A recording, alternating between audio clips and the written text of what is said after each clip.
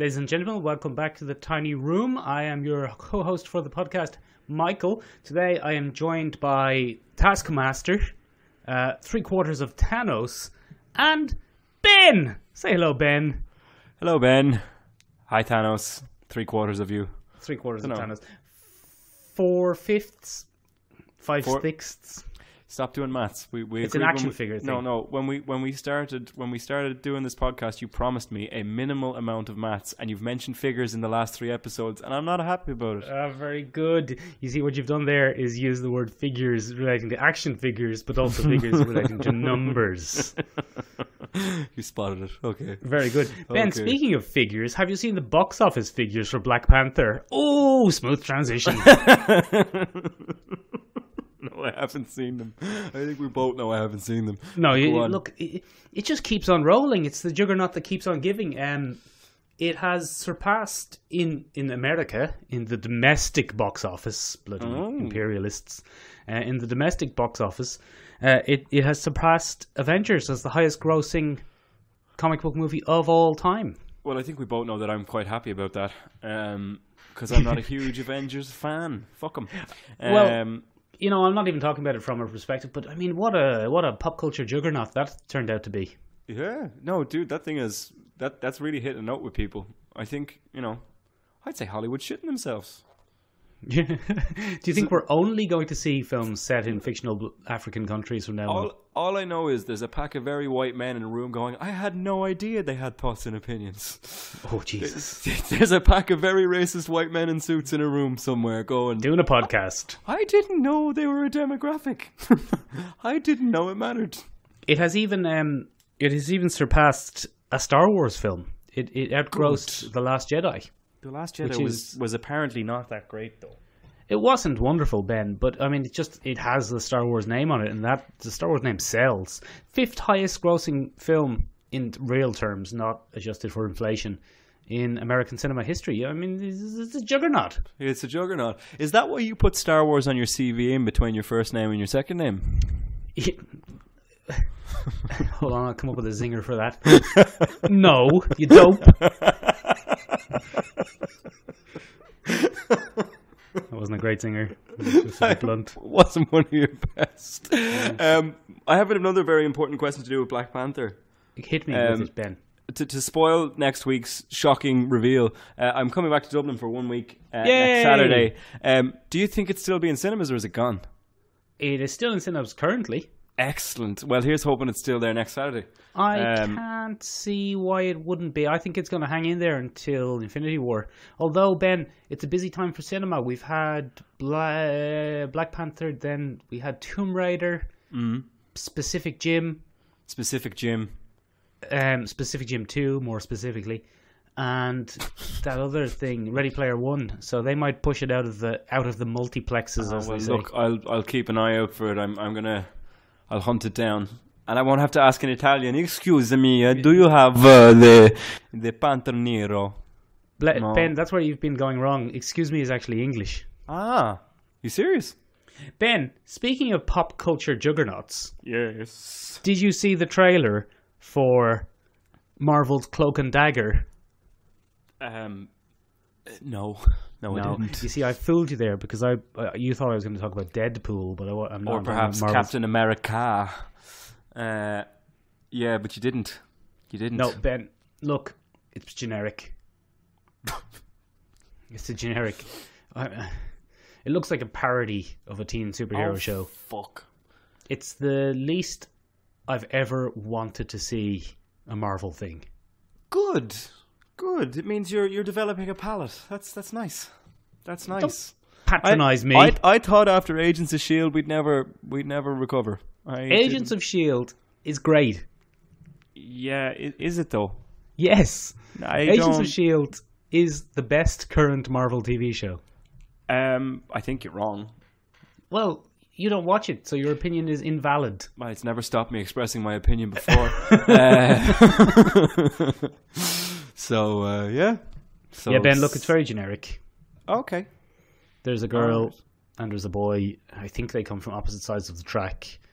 they fall in love or not. I no, fell asleep during a 90-second trailer. I see what you've done, Michael. No, that's not an upcoming Marvel show, Michael. That's a really old play by a very famous English playwright called William Shakespeare.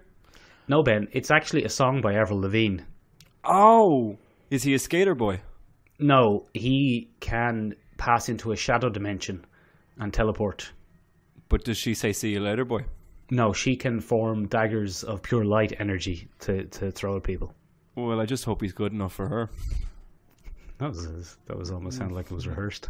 Yeah, that was just pretty good. But yeah, okay. So yeah, in other words, we don't have to rush out and see that one, even though it's not in cinemas. We don't have to tune in for that one. We don't have to. Nah. We don't have to completely legally and above boardly watch that. Look, Ben, I'm going to give it a watch because, as you know, I have a compulsion and it's an addiction and it's a serious problem. You have a completionist fetish. I'm not going to enjoy it. Good. That's Ben, interesting. Deadpool, yeah, interesting. Didn't see it having the tone that I saw. A lot of swearing for a trailer. A lot of swearing for a trailer. A lot of the fat kid from Hunt for the Wilder People. Big fan. Yeah. I think he has a name. I don't think it's fair to refer to him as the fat kid. Right, hang on. Give me a second. Let me. This is not Julian fat shaming. I was just choosing something that is quite easy to. It wasn't fat shaming. We don't fat shame here at the podcast. If we did, I wouldn't be allowed on. Yeah. Oh. Yeah. So hang on a second now. Oh. This is quality podcast material. Quality. Do you know what? We just knock it out of the park sometimes. I would say that Taika Waititi has probably had something to do with it. Oh, for sure. Yeah, he was definitely. Someone was definitely like, here lads, we need a kid with some attitude for the thing, and Taika just happened to be passing by in what I can imagine is a magnificent mustache and Hawaiian shirt of some kind, and he said, Julian Dennison, check him out. That's the one. Check him out. Julian Dennison, check him out. Isn't it interesting that they're doing X-Force? Yeah, I think that's very interesting. Last of the franchises that they can hold on to, I guess, before it all goes tits up. I think it's interesting that Deadpool's going to lead X-Force. I think that's even more interesting. Well, he's the franchise character, isn't he? Well, I know, but it's just an interesting choice. What's really interesting is it's a complete subversion of the original comic. Mm-hmm. Which I find very interesting. Because they're fighting Cable, you see. Yeah, but Cable is the original owner of X-Force, and not owner, but original founder of X-Force, and they actually had to take on Deadpool once upon a time.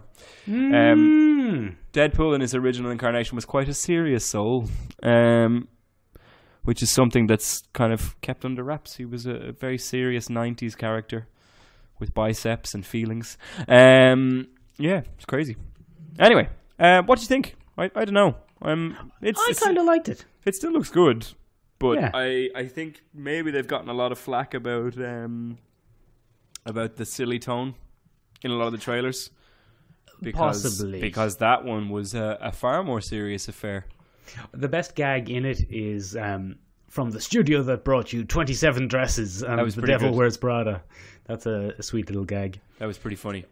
I like the trailer. I think it's nice. It's very much I imagine that's the studio boss's trailer. That's let people see it's really a superhero film. Stop messing around. I think so. Because we've had enough funny now, but I think maybe the unfinished CGI arm gag might have been the makeup for that. One step too far, you know. One step. I thought it was pretty funny, but maybe not everybody did. Maybe not every studio exec saw the funny side. Yeah, sitting in their racist meeting, snorting cocaine off hookers, whilst simultaneously being nervous about the fact that black people have opinions and are a valued demographic.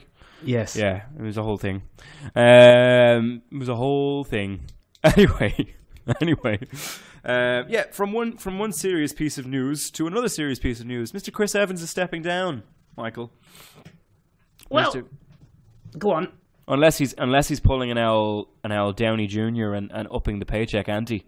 Well, that's it. Like in these Hollywood scenarios, negotiating through interviews is kind of how it works, isn't it? Yeah, I think so. On the other hand, I mean, Ben, how many movies has he been in? Chris, he owes an awful lot to Marvel because they took him from buff romantic lead in every rom-com ever to valuable actor. But you don't see him in much outside Captain America. He probably doesn't have bloody time. He's always Captain America-ing about the place. That's true. That's very true. What was he a rom-com man in? That's not how I imagine him. He was in that fucking shocking yoke with Anna Faris. What's Your Number? Oh yeah, that wasn't Remember right. that? And he's popped up in some other ones. He was in Scott Pilgrim as one of the evil exes. Yeah, that was pretty good. That was pretty funny. I generally think of him as the he was, until Captain America, the kind of B-list sidekick character who stole the show. Yeah, he's quite a charming fucker, and easily one of the best things about the original Fantastic Four. Yeah, he was also the best thing about the movie The Losers. Oh, he was in I forgot about that. Jeffrey Dean Morgan's good laugh, but no, generally speaking, I think he has a very easy charisma that makes him a bit of a bankable sort of soul.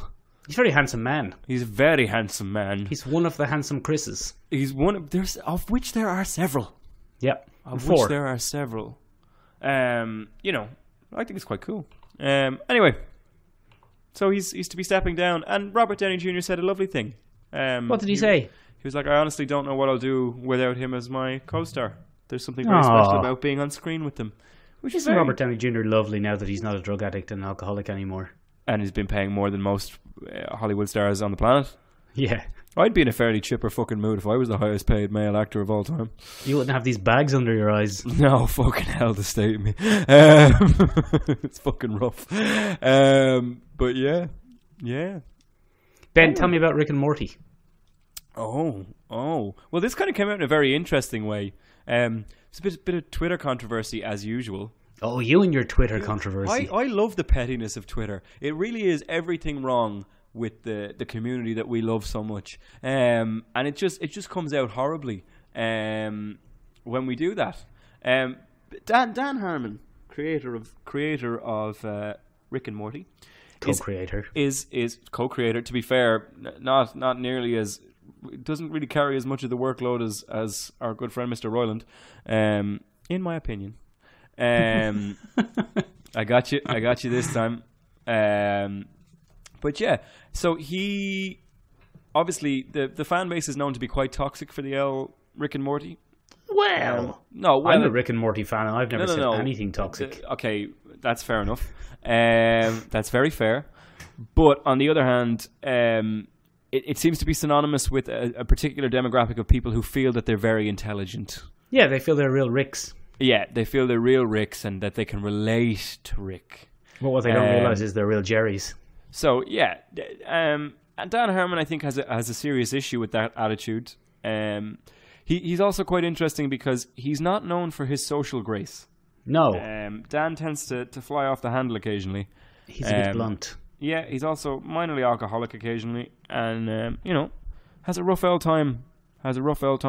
So he received a tweet during the week from a man referring to himself as DJ Wise Pariah.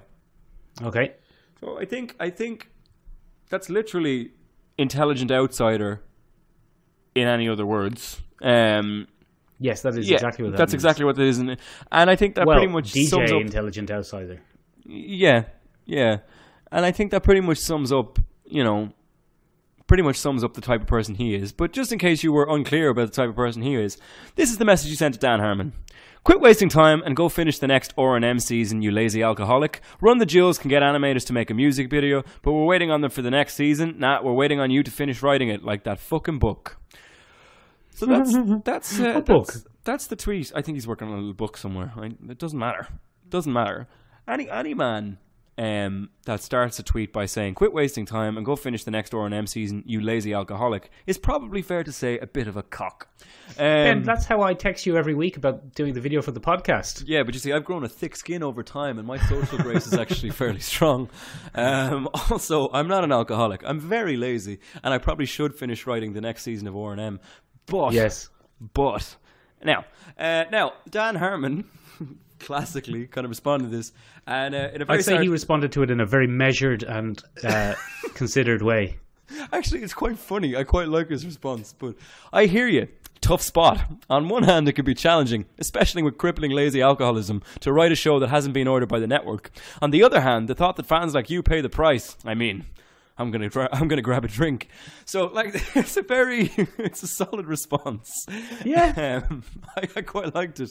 But what he inadvertently did there was reveal that the network hasn't ordered season 4. Do you really think it was inadvertent, Ben? No, I think that's his way of giving the network the finger. I think what this tweet reveals more is less than his lack of social grace, but rather more his tenuous relationship with any studio he seems to write for longer than 2 seasons. He's just a very hard man to work with, I think. Yeah, he just ends up fighting with everyone. He's like the male Katherine Heigl. Yeah. Yeah, fair enough. It's a very obscure 2006 reference. But yeah, because Katherine Heigl's not a big deal anymore. Sorry, Katherine. She keeps fighting with everyone. Yeah, well, that's what you get for being a wagon. You don't get any work. That's what you get for being a wagon. But anyway, so it's actually up in the air, the old season of Rick and Morty. And it's caused uproar on the internet with people being like, no, Rick and Morty, bring it back. And the whole reason this came up was that they animated a video for Run the Jewels. Run the Jewels, so hot right now. Run the Jewels, so hot right now. Black Panther soundtrack, other things. But the reason they're so hot... Welcome to Michael and Benjamin's Music Podcast. So hot right now. The reason they're so hot is they're marketing masters. They turned their name, Run the Jewels, into RTJ, and it pops up all over the place, the acronym. They do a lot of viral marketing, things like that. So they're kind of rappers by sheer force of will. It's kind of impressive. But anyway, in true RTJ style, they've combined their forces with Rick and Morty, not unlike Logic did previously. Logic also had them uptalk his new album in a little short as well. I don't know if you saw that. No, I don't think I did. Yeah, so basically, Rick is in the car with Morty. They're driving along, and Morty says, "Oh, geez, Rick, do you think we could have some tunes, you know?" You're breaking the rules, Ben. And Rick says, "Oh, I don't know, Morty. Your taste, Morty, it's not great, Morty." And then he's like, "But I was going to put on Logic, Rick." And he was like, "Oh, well, Logic, Morty. Logic's amazing, Morty. I mean, we can't not put on Logic." You're breaking the rules, Ben. Just keep doing it. Anyway, so that, like, they've been doing that for a while, and obviously it's to keep everything relevant and kosher, because Adult Swim thrives on a really strong relationship with kind of hip-hop music and independent music. That's how the whole network got started. And I just think it's kind of silly that people are bitching and moaning. But it's split the Rick and Morty fan base into 2 camps again. Oh, no. Where you have the lads who are like, fuck the network, fuck Dan Harmon, give us our show. And then you have the other lads who realise that the show wouldn't exist without Dan Harmon or that network, and don't see the point in bad-mouthing either. And there's a third camp. Is that us who aren't really invested in anything to go on the show and just enjoy the programming? Is that the people outside of America who realise that you're not actually allowed to influence the culture you enjoy, and you kind of have to take what you're given, because that's how art works sometimes? No, I wouldn't say. I don't disagree with what you just said there, Ben. But no, just leave the man alone. Just leave the man alone. He's the new George R. Martin. Yeah, but he gets stuff all the time, and then HBO put boobs in it, and everyone was like, grand, we'll watch this one. Put boobs in the books as well. Yeah, but I mean, print boobs versus, versus live action boobs. No comparison to the real thing, Ben. No comparison at all. Ben, do me a favour there. Take your elbow off the table. You keep bumping it, and I can hear you on my end. So that's terrible. The listeners are going to hear that. The listeners are going to hear that. Sorry, lads. And complain about us on Reddit. Look, lads, I'll be honest. I'm a lazy alcoholic, and I should stop bumping my elbows on tables and get on with the podcast. So I'll do that. Benjamin, yes. Where are you, how's life going over there in Italy? Is it going well? It's lovely over here. It's lovely over here. What sort of do you have? Do you have comic books over there? Yeah, comic books everywhere. Captain America, for example. Books everywhere. We've the old Superman, Captain America. but it's in Italian, obviously. No, we have comics over here, but surprisingly, Michael, the movies are more popular than the actual comics over here. Go on. The comics don't really make it in the same way, and that's because, Michael, and I don't know if you know this, and completely inadvertently, but Europe has a really rich tradition of comic books that don't follow the superhero format. Oh, yeah. So I've just inadvertently stumbled onto a topic we could discuss. Good. Oh, well, do you know what? That gets us out of a bind, my friend. That gets us out of a bind. Sitting here scratching our heads, drinking. Yeah. Oh, man, that's great news. Okay, so that's the topic for this week, then. Let's do that then, Ben. All right, let's do that then. What even are European comic books? Well, I mean, that's actually for the first time ever, I can't launch into any kind of easy, surmisable Wikipedia article. European comics are quite massive and broad in what they encompass. And I would say that there's a respect for comic books here as a storytelling format more than a model for superheroes. So depending on the country, and I guess yes. Four of the big ones in Europe are obviously Italy, France, Spain, and Germany occasionally has some pretty strong comics out there as well. That's interesting, Ben. I notice you're a Brexiteer. Well, I mean, okay, sorry, oops. Did I forget about our neighbours? Fuck. I didn't mean to forget about our neighbours, but I did. And I apologise for that, and I'll come back to it. We also have your classic 2000 AD gangs. And I suppose if you're looking for an easy comparison between the two, European comics are far more adult. And I don't mean with regards to levels of maturity or deep thought or anything like that. Printed boobs. They love it. They love a printed boob and a noisy motorcycle. Yeah, a noisy Vespa. I'm going to pass the Ben's house. Some Italian lad just heard the word printed boobs and hopped straight in his Vespa. Where do you put them? Yeah, so he's looking around. And I think they have a far more adult tone. I think that could be said of a great deal of international comics. That the adult tone of them is much stronger. But what I mean by that is, they talk about abusive relationships a lot more. You've kind of dark childhood pasts put into autobiographical form. You've got rampant infidelity. And it doesn't necessarily. No, but the interesting thing is, it doesn't necessarily make the character a bad person by their standard. So they're a flawed character. They're a flawed character, and that doesn't mean it's not a decent character to write. Whereas I think American comics are very... Well, no, they make Captain America a Nazi.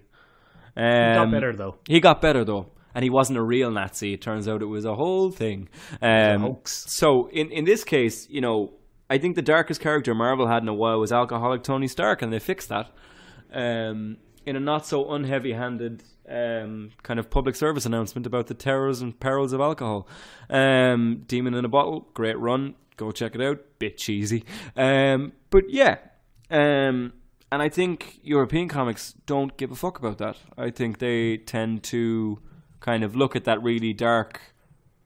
the really dark elements of being an adult, and they put it into comic book form. So without further ado on that Hit me with specifics, Ben. Yeah, so I think one of the best examples of that... I love a hard-boiled.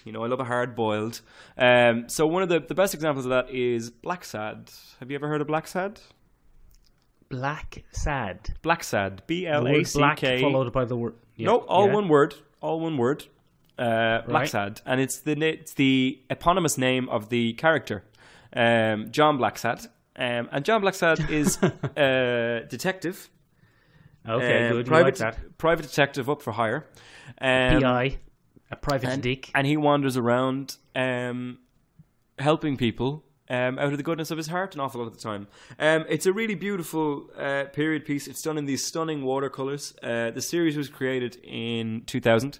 And it's written by two Spanish authors, Juan Diaz Canales and Juanjo Guardino, I think.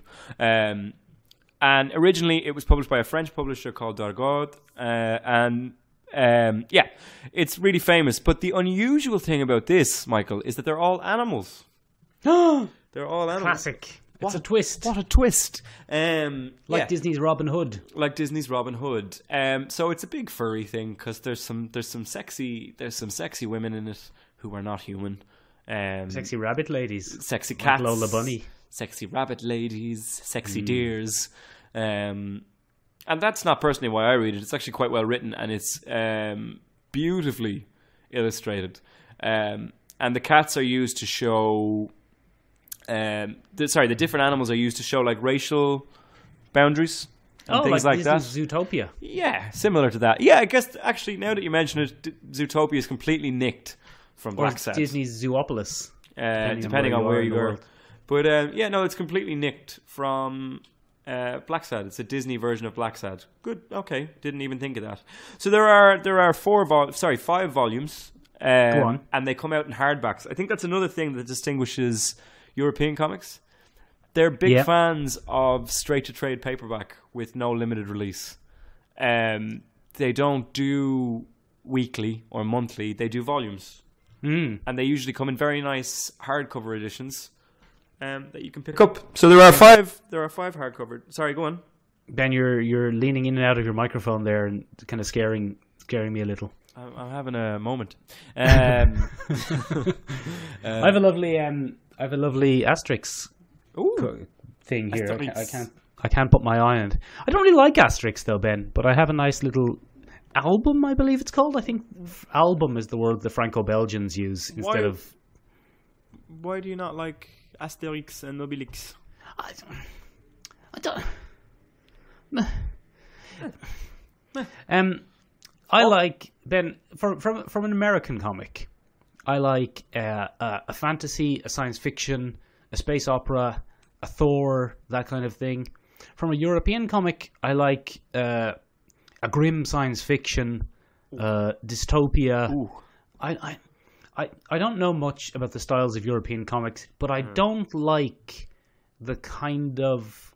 It's not my cup of tea, Ben. The kind of cartoonish... There we go. Good man. Oh, what? Beautiful segue there, Michael. I don't like playing into your hands unless it's on purpose. I don't like the kind of cartoonish, kind of simplistic... The best way I have to explain it, Ben, with my relatively limited vocabulary on this topic, is the kind of Saturday morning-esque. I'm not a big fan of Asterix and Obelix. What's his name? Obelix. That's the one. I'm not a big fan of Tonton. I'm not a big fan of that kind of thing. Okay, that's fair enough. I completely understand that. But it's interesting. Yes. It's very interesting that you brought up that style. No, it is very interesting that you brought up that style. Oh, thanks. That's not really a matter of opinion. It's quite an interesting thing that you hit upon. Because the second large factor is, despite all those adult themes, the art style can be very whimsical. Will we say whimsical? Especially in French comics, So Dargaud, I think it's Dargaud, but I can't say that properly every time, so we're not going to. That's the publisher. Yeah. And they publish a wide range of things. But one of the ones they're most famous for is, of course, Asterix and Obelix, about the Gaul gang and what they get up to. And then you also have your Tonton, which was published by Hergé, and the company was Casterman who did all them. But all of them have very simplistic styles. And they're simplistic art styles. They're quite simplistic. No, but quite often the plots are very simplistic as well. There are other ones like Gaston Lagaffe, Blake et Mortimer, which is very similar to Tintin. This is a lot of fun. I'm having a lot of fun. But then you have Boulet et Bill, Un amour de coqueur, which is very strange. You have Lucky Luke. You have the Smurfs. And if you look at the art styles in each one of those, they're incredibly similar. They're all kind of sprite characters, very shrunken down, very big eyes, very animated features. And sometimes they're adult, and sometimes they're not. But it's quite difficult, because if you go in and buy one, you might get one that you can read to your kids, and you might get one that'll give them childhood trauma. Oh, but the art style will be the same. So, for example, I'll give you a really key example. Ben. Yeah, Ben, could you give me a really key example? I can. I've got one good. here. So What a segue. there's a really famous children's one called this is going to be so Les Marsupilamis, and it's about, have you ever seen that weird leopard kind of dog cartoon with the really long tail? Oh, that guy with the springy tail. Yeah, so he's French. I knew he was French. And he's for kids. And Barbara the Elephant is another good example of that. Very much for kids. And very nice style. It's very good for kids. And they're about... So Barbara is about an elephant. Who's also a prince. Whose mother is killed in the jungle. And he's taken in and civilized in Paris. And he comes back to become the king of the jungle. Oh. So he's white knighted. That's a bit racist, isn't it? It is a bit, yeah. And then, black people from darkest Africa can be okay as long as white people step in and intervene and help them.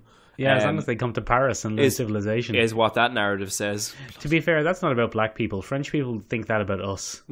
I can count my hand the amount of times that I've tried to be put in a crate and brought over to think, no, we can help you. Just get in the box. We will teach you the rules of civilization. Civilization. Yeah, and then the other one is he's a spin-off. He came from another one called... Who? Who are you talking about? Sorry, Marsupilami. And it's just about him running around in the jungle, avoiding poachers. So those are two nice ones for kids. On the other hand, I want to hear about the trauma. On the other hand, there's another one called Josephine. Or Josephine. Oh. And this one is about... exact same art style. But this one is about a 30-something Parisian woman who runs around Paris having sex with people. And has real trouble with her family because they judge her severely, and she's under constant pressure to find the perfect man, and she kind of acts out doing that by having sex with all of them, which is a bit of a jump in tone. It is a slightly different tone. Bit of a jump in tone, and it's quite interesting that you have that. So that style is not just for children. That's a style that's quite popular in France. You see it everywhere.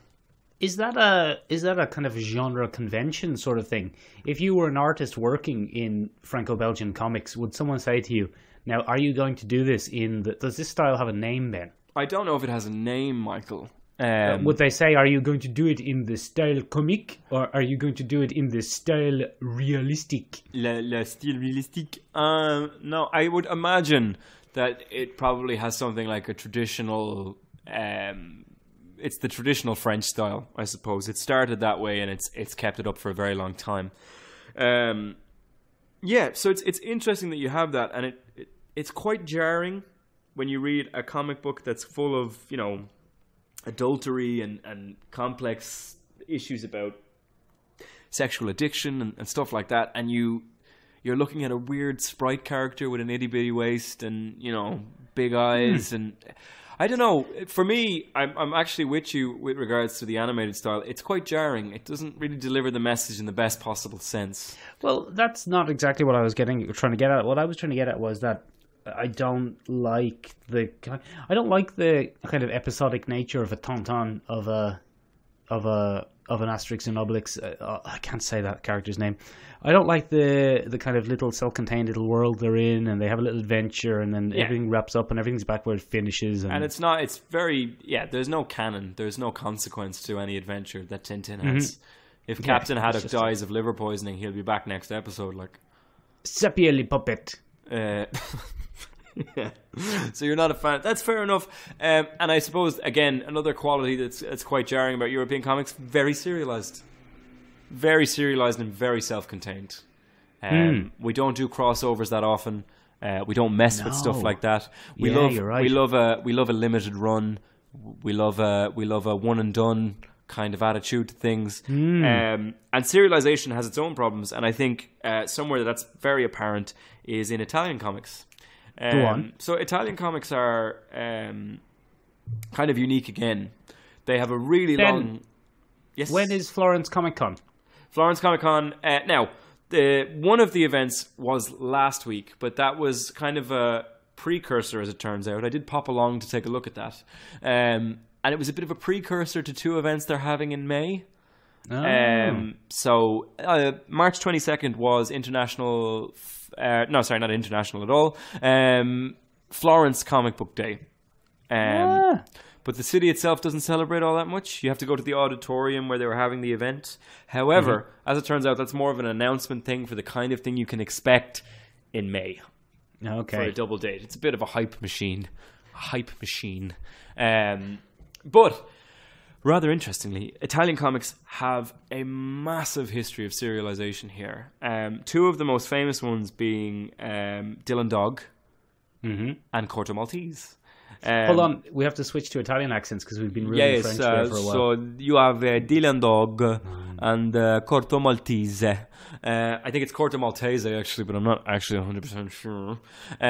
So it's really interesting. And I would say what drives 90% of Italian comics is male ego. Ben, what drives 90% of Italian end of sentence of Italy? Take that, Italy. So there's a lot of it's very much the strong, typically Italian hero, male. With a mustache. Yeah, runs around. All the girls love him. They fancy a roll around the hay with him. He has his way, and they can never hold a grudge against him because he's Dylan Dog or he's Corto Maltese, and it's just. Is Dylan Dog an actual dog? Dylan Dog is not an actual dog. Dylan Dog. I don't know if you saw the very ill-fated, terrible movie adaptation in around 2010 with Brandon Routh, former Superman Brandon Routh. Yeah, shockingly shit. They moved it from France, or they moved it from Italy, where it's famous, to New Orleans. Because why would you have a story from a European comic set in Italy when you could have it in New Orleans, which is basically the same as Italy? Because France, Italy, it's the same thing. Italy, if you're an American producer, it's all Europe. It's all Europe. It's all Europe. It's all Euro trash to an American. Anyway, shockingly shit. The comic itself is rather unusual. Do you know Mr. Rupert Everett? I've heard of him, yes. Madonna's friend. Yes. He's famous gay thespian, Rupert Everett. And the reason that I say the word gay is not because it's a defining factor of his personality, but he's quite openly an advocate for gay rights, gay sex workers' rights, and sexual disease awareness, treatment, and prevention. Okay. And he defines himself as an openly gay thespian. So I think I'm allowed use it. And where are we going with this? Anyway, he's a very unusual man, and the start of his career, he didn't start so hot in England, but he did very well in Italy.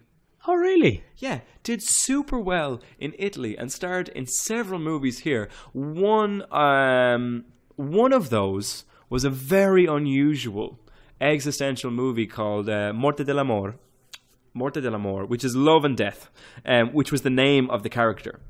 He was Morte dell'Amor. That was his name. And what he was a cemetery crypt keeper that looked after... He was a grave keeper. He looked after the thing. But in this tiny little Italian... He looked after the grave. In this tiny little village, the dead started coming back in this little cemetery. Classic, yeah. When there's no room left. And what he does every night is goes around the graveyard, putting the dead back to the dead. That's what he does. That's his whole gig. And it's used to look at various philosophical... Yeah, he uses a gun. It's very philosophical. He falls in love with a woman. She dies. She comes back. He can't put her down. Love and death. Where do we draw the line? Buffy the Vampire Slayer problem. Does he get to sleep with the corpse of the woman he loves more than anything else in the world? Spoiler alert. Nope. No, he doesn't. Oh, good. No, he does in the movie, but it has horrible consequences. Because you shouldn't sleep. Because I don't know if you know this, Michael. Shouldn't sleep with dead people.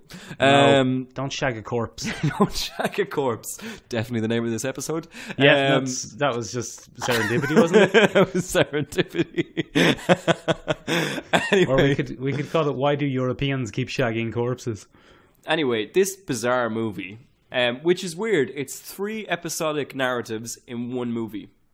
Classic France. Classic Italy in this case, but it's all the same. We've same. covered that already. Anyway, the man that wrote this movie was a man called Tiziano Scalvi. Tiziano Scalvi, and a huge fan of Rupert Everett. And then Tiziano Scalvi went on to write Dylan Dog.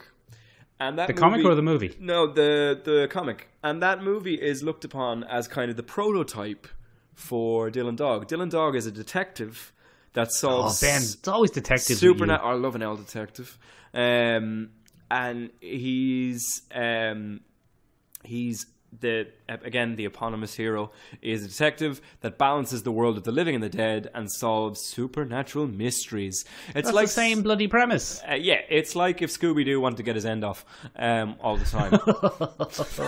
That's just the easiest way. Just shagging Shaggy's leg. Like, zoink, Scoob, give it over.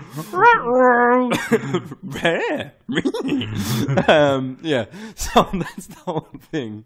Okay, but it's still going. The series premiered in... Why is he called Dylan Dog?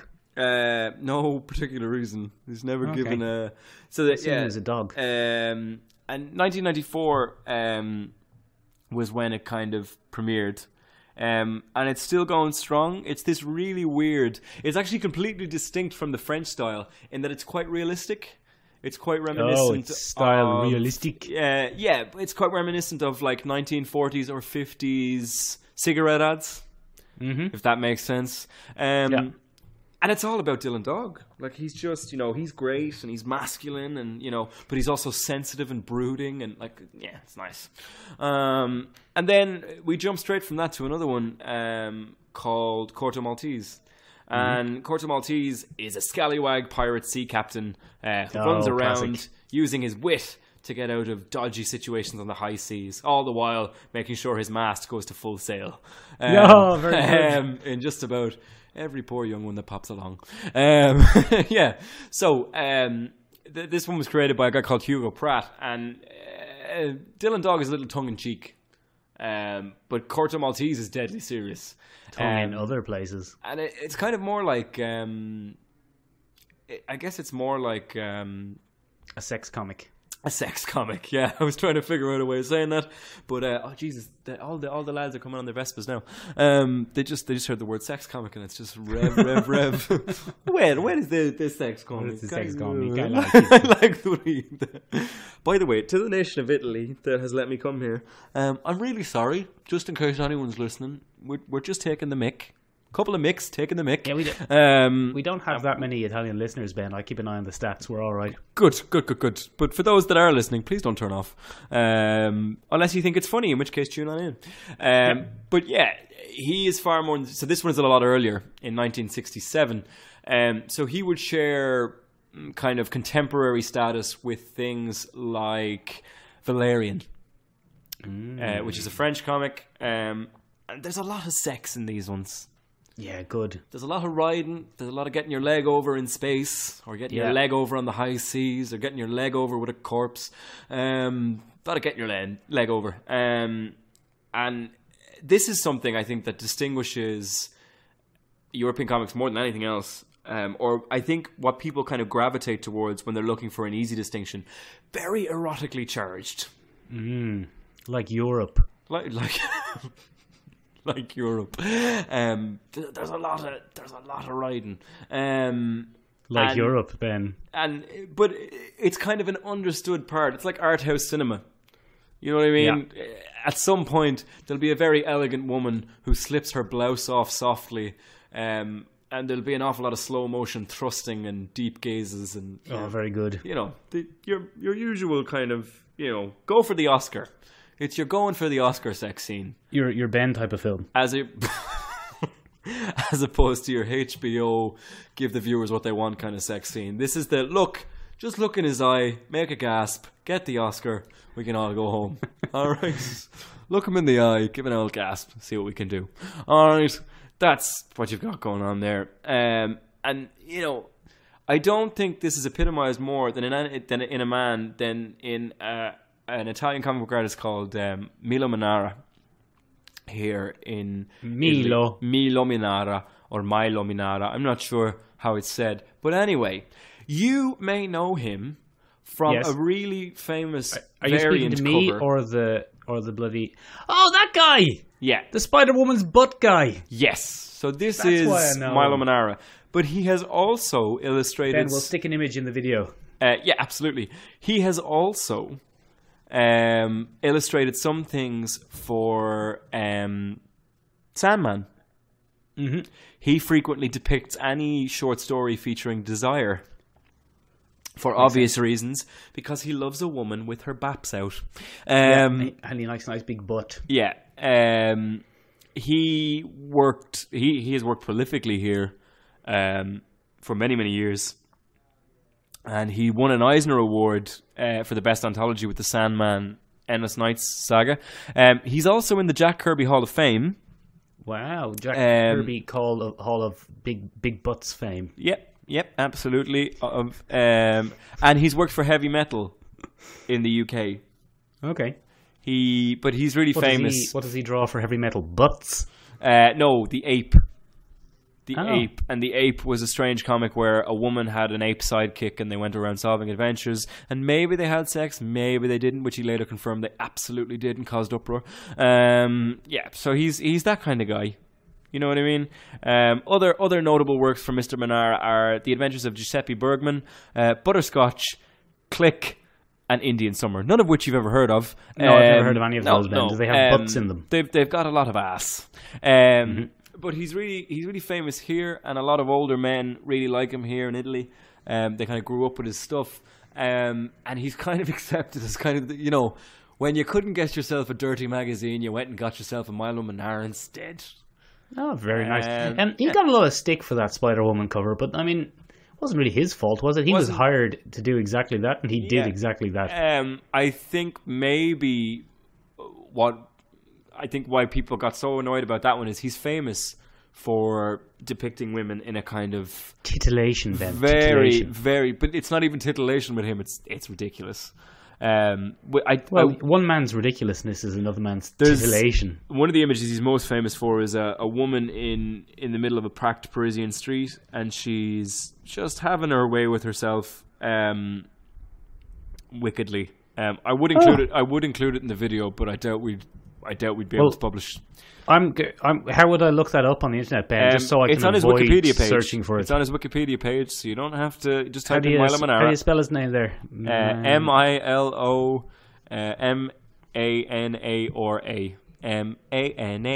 Manara. Anyway, you get. Yeah, I get it. I get it. Stefani It's like the song "Banana." By No Doubt. So anyway, but I think that really sexual tone is something that a lot of people focus on in European holy comics. God! Yeah, it's not subtle. Yeah, Ben, this guy is the most Italian-looking man I have ever seen in my life. He is. He's awfully Italian. Look at him. Yeah, he's fucking Italian. The state of him. That's racist. But anyway, I think before people leave this podcast thinking that that's the reason I outlined all that is to show you the difference, and it's really nothing like an American comic book. They don't espouse great values. They don't espouse the all-American ideal. They don't espouse good versus evil at all. What they do is they actually take things that a lot of people have to deal with in their lives, and they turn them into comic book forms. What I didn't manage things like finger blasting yourself in the streets of Paris. We've all done it, Michael. Jesus Christ. But I think there are some very beautiful examples. There's another pair from Spain. Like the Black Side comics are beautifully illustrated, and they are far more artistic than an American comic book. They're far less stylized, and some of them are done in pure oil painting, and they take years to complete because they're done from oil painting from start to finish. Others are done in beautiful watercolors. There's a really famous. Have you ever heard of Fabio Moon and Gabriel Ba? No. Okay, two Spanish brothers. Possibly. Oh, that could get me in trouble. They could be Mexican, but Spanish speaking at the very least. And it's a European style comic. European style comic, absolutely. Oh, well done, Ben. We've sidestepped that nicely. But they do a lot of work for Image and Vertigo, and they have brought that European style of comic and done extremely well with it. You know Casanova? You know the series Casanova, Frankenstein? Yes. No, not Casanova Frankenstein. That's that Casanova weird. Frankenstein was the bad guy from... No. What was... Casanova Frankenstein Frankenstein? from Mystery Men. Mystery Men. That's Mystery who was Men. the bad guy. Oh, Jeffrey Rush. Yeah, but they kind of took that style and they make really... One of the comics they do is a famous one called Daywalker. Not Daywalker as in... Or Day Tripper. Day Tripper. Day Tripper. Yeah. That one. It's about a man who lives every variation of his life. And there's no scandalous, Captain America doesn't become a Nazi in it, or, Batman doesn't marry someone and then divorce her 2 issues later. What he does is, in every version of his life, he falls in love with a different woman. Right. And each woman that he meets causes a different end to his life. Oh, very clever. And by the end of the comic, you kind of realize that he not necessarily deserves it, but it's quite sad. It's quite poignant by the end of because some of the ones he has a very happy life, and other ones he doesn't. And you get invested in this character in a really serious way, and it's beautifully illustrated and told very well. And I think it exemplifies the form in kind of an amazing way. I think European comics have a lot to offer. I've given you kind of some of the sillier examples of that. But it's used in some beautiful ways to sell some beautiful stories, and really goes back to what people like Will Eisner were trying to do with the form, where it's simply a nice way to tell a story, and not have to worry about big budget movies or anything like that. It's a nice visual way to show a story. Persepolis is another great example of that. You know Persepolis? Yeah. Yeah, Persepolis is the autobiographical work of a Turkish. Is it Turkish? I always get that wrong. I think she's Turkish, yeah. She's Turkish, but she moves to Austria. Her name. Yeah, she moves to Austria, and it's all about her coming of age as a Muslim woman in Austria at a time when that was unheard of. And then I think, again, that style has bled into other things. Whoa. I think Watchmen is massively influenced by European comics and comics. I think Alan Moore is massively influenced by the European style of comic book telling, where you have these serious adult themes. And Vertigo owes a huge amount to European storytelling. Look at Sandman. Sandman, for all its quirks, is probably more a European work than it was ever an American work. A lot of other things as well. I mean, Saga certainly has a Europeanness to it as well. Absolutely, because what it is it's an understanding that to have a comic book doesn't mean that you have to be virtuous and pure and, fight the good fight. It means, and likewise, you don't have to have an anti-hero that's an absolute dickhead and wanders around chopping people's heads off. You can have a complex character, well rendered, to tell any kind of story that you choose to have. But anyway, that's my take on it, Michael. Sorry, I've just kind of taken up the whole podcast. Yeah, welcome to bloody Benjamin's podcast. Sorry Sometimes about featuring that. Michael. Sorry, You're the worst. Sorry about that. No, it's all right. Look, you obviously have a lot to say about this. This will not be the last time we talk about a European comic. Absolutely for sure. not. But I think Image wouldn't exist without European comics. The concept of images. No, Image Comics Publishing. Yeah. Because what they do is exactly that. They take a bunch of people, they give them creator-driven stories, and they do incredibly well out of that format. And I think they owe a lot to that. Anyway, if you'd like to check out some really interesting, kind of more literary works of comic book fiction, Black Sad is a massive recommendation. There's another one. I just had a look at some of it there on Google. Very nice. Yeah, very it's very nice. Source some of that from my local comic book shop. It's very nice. Other ones, always check out Sandman. We can't pitch that one enough. Over here, Mouse is a very famous American comic book, but it was inspired completely by European style comic books. Then you have Incognegro, which is a graphic mystery from Vertigo. It's all about a black journalist who has to cover lynchings in the South. Wow. Yeah.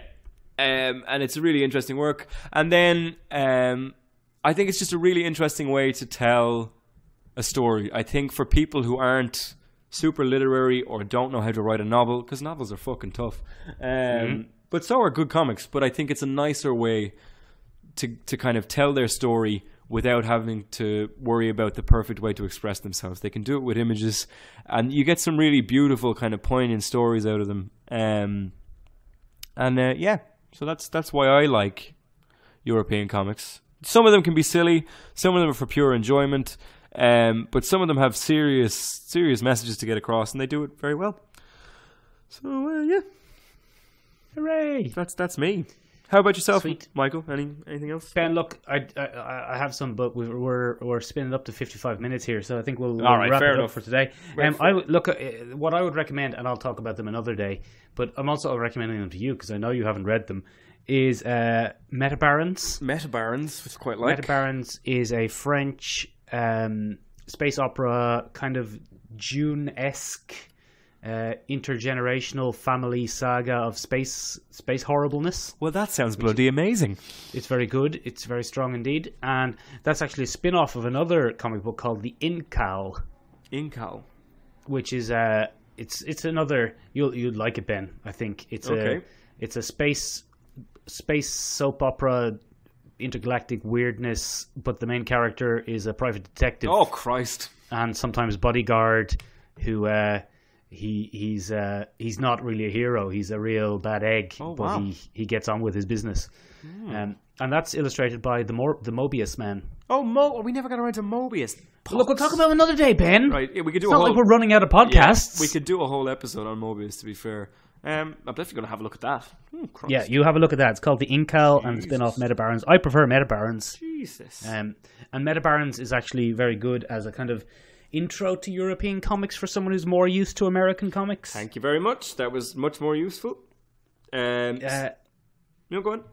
Yeah, no, we'll wrap it up there. Yes, so if you have anything that you love very much, European-wise, if you're a European listener and you think I've missed one, which I definitely have, because it was not a comprehensive list by any stretch of the imagination, let us know down below. Do. And if you read them, let us know what you think about them. Do you like an objectified woman? Do you like a deep, emotional, abusive storyline? Do you fancy looking at some cartoon boobs? Let us know down below in the comments, or don't. Keep that stuff to yourself. And remember, ladies and gentlemen, don't shag a corpse. Okay, bye.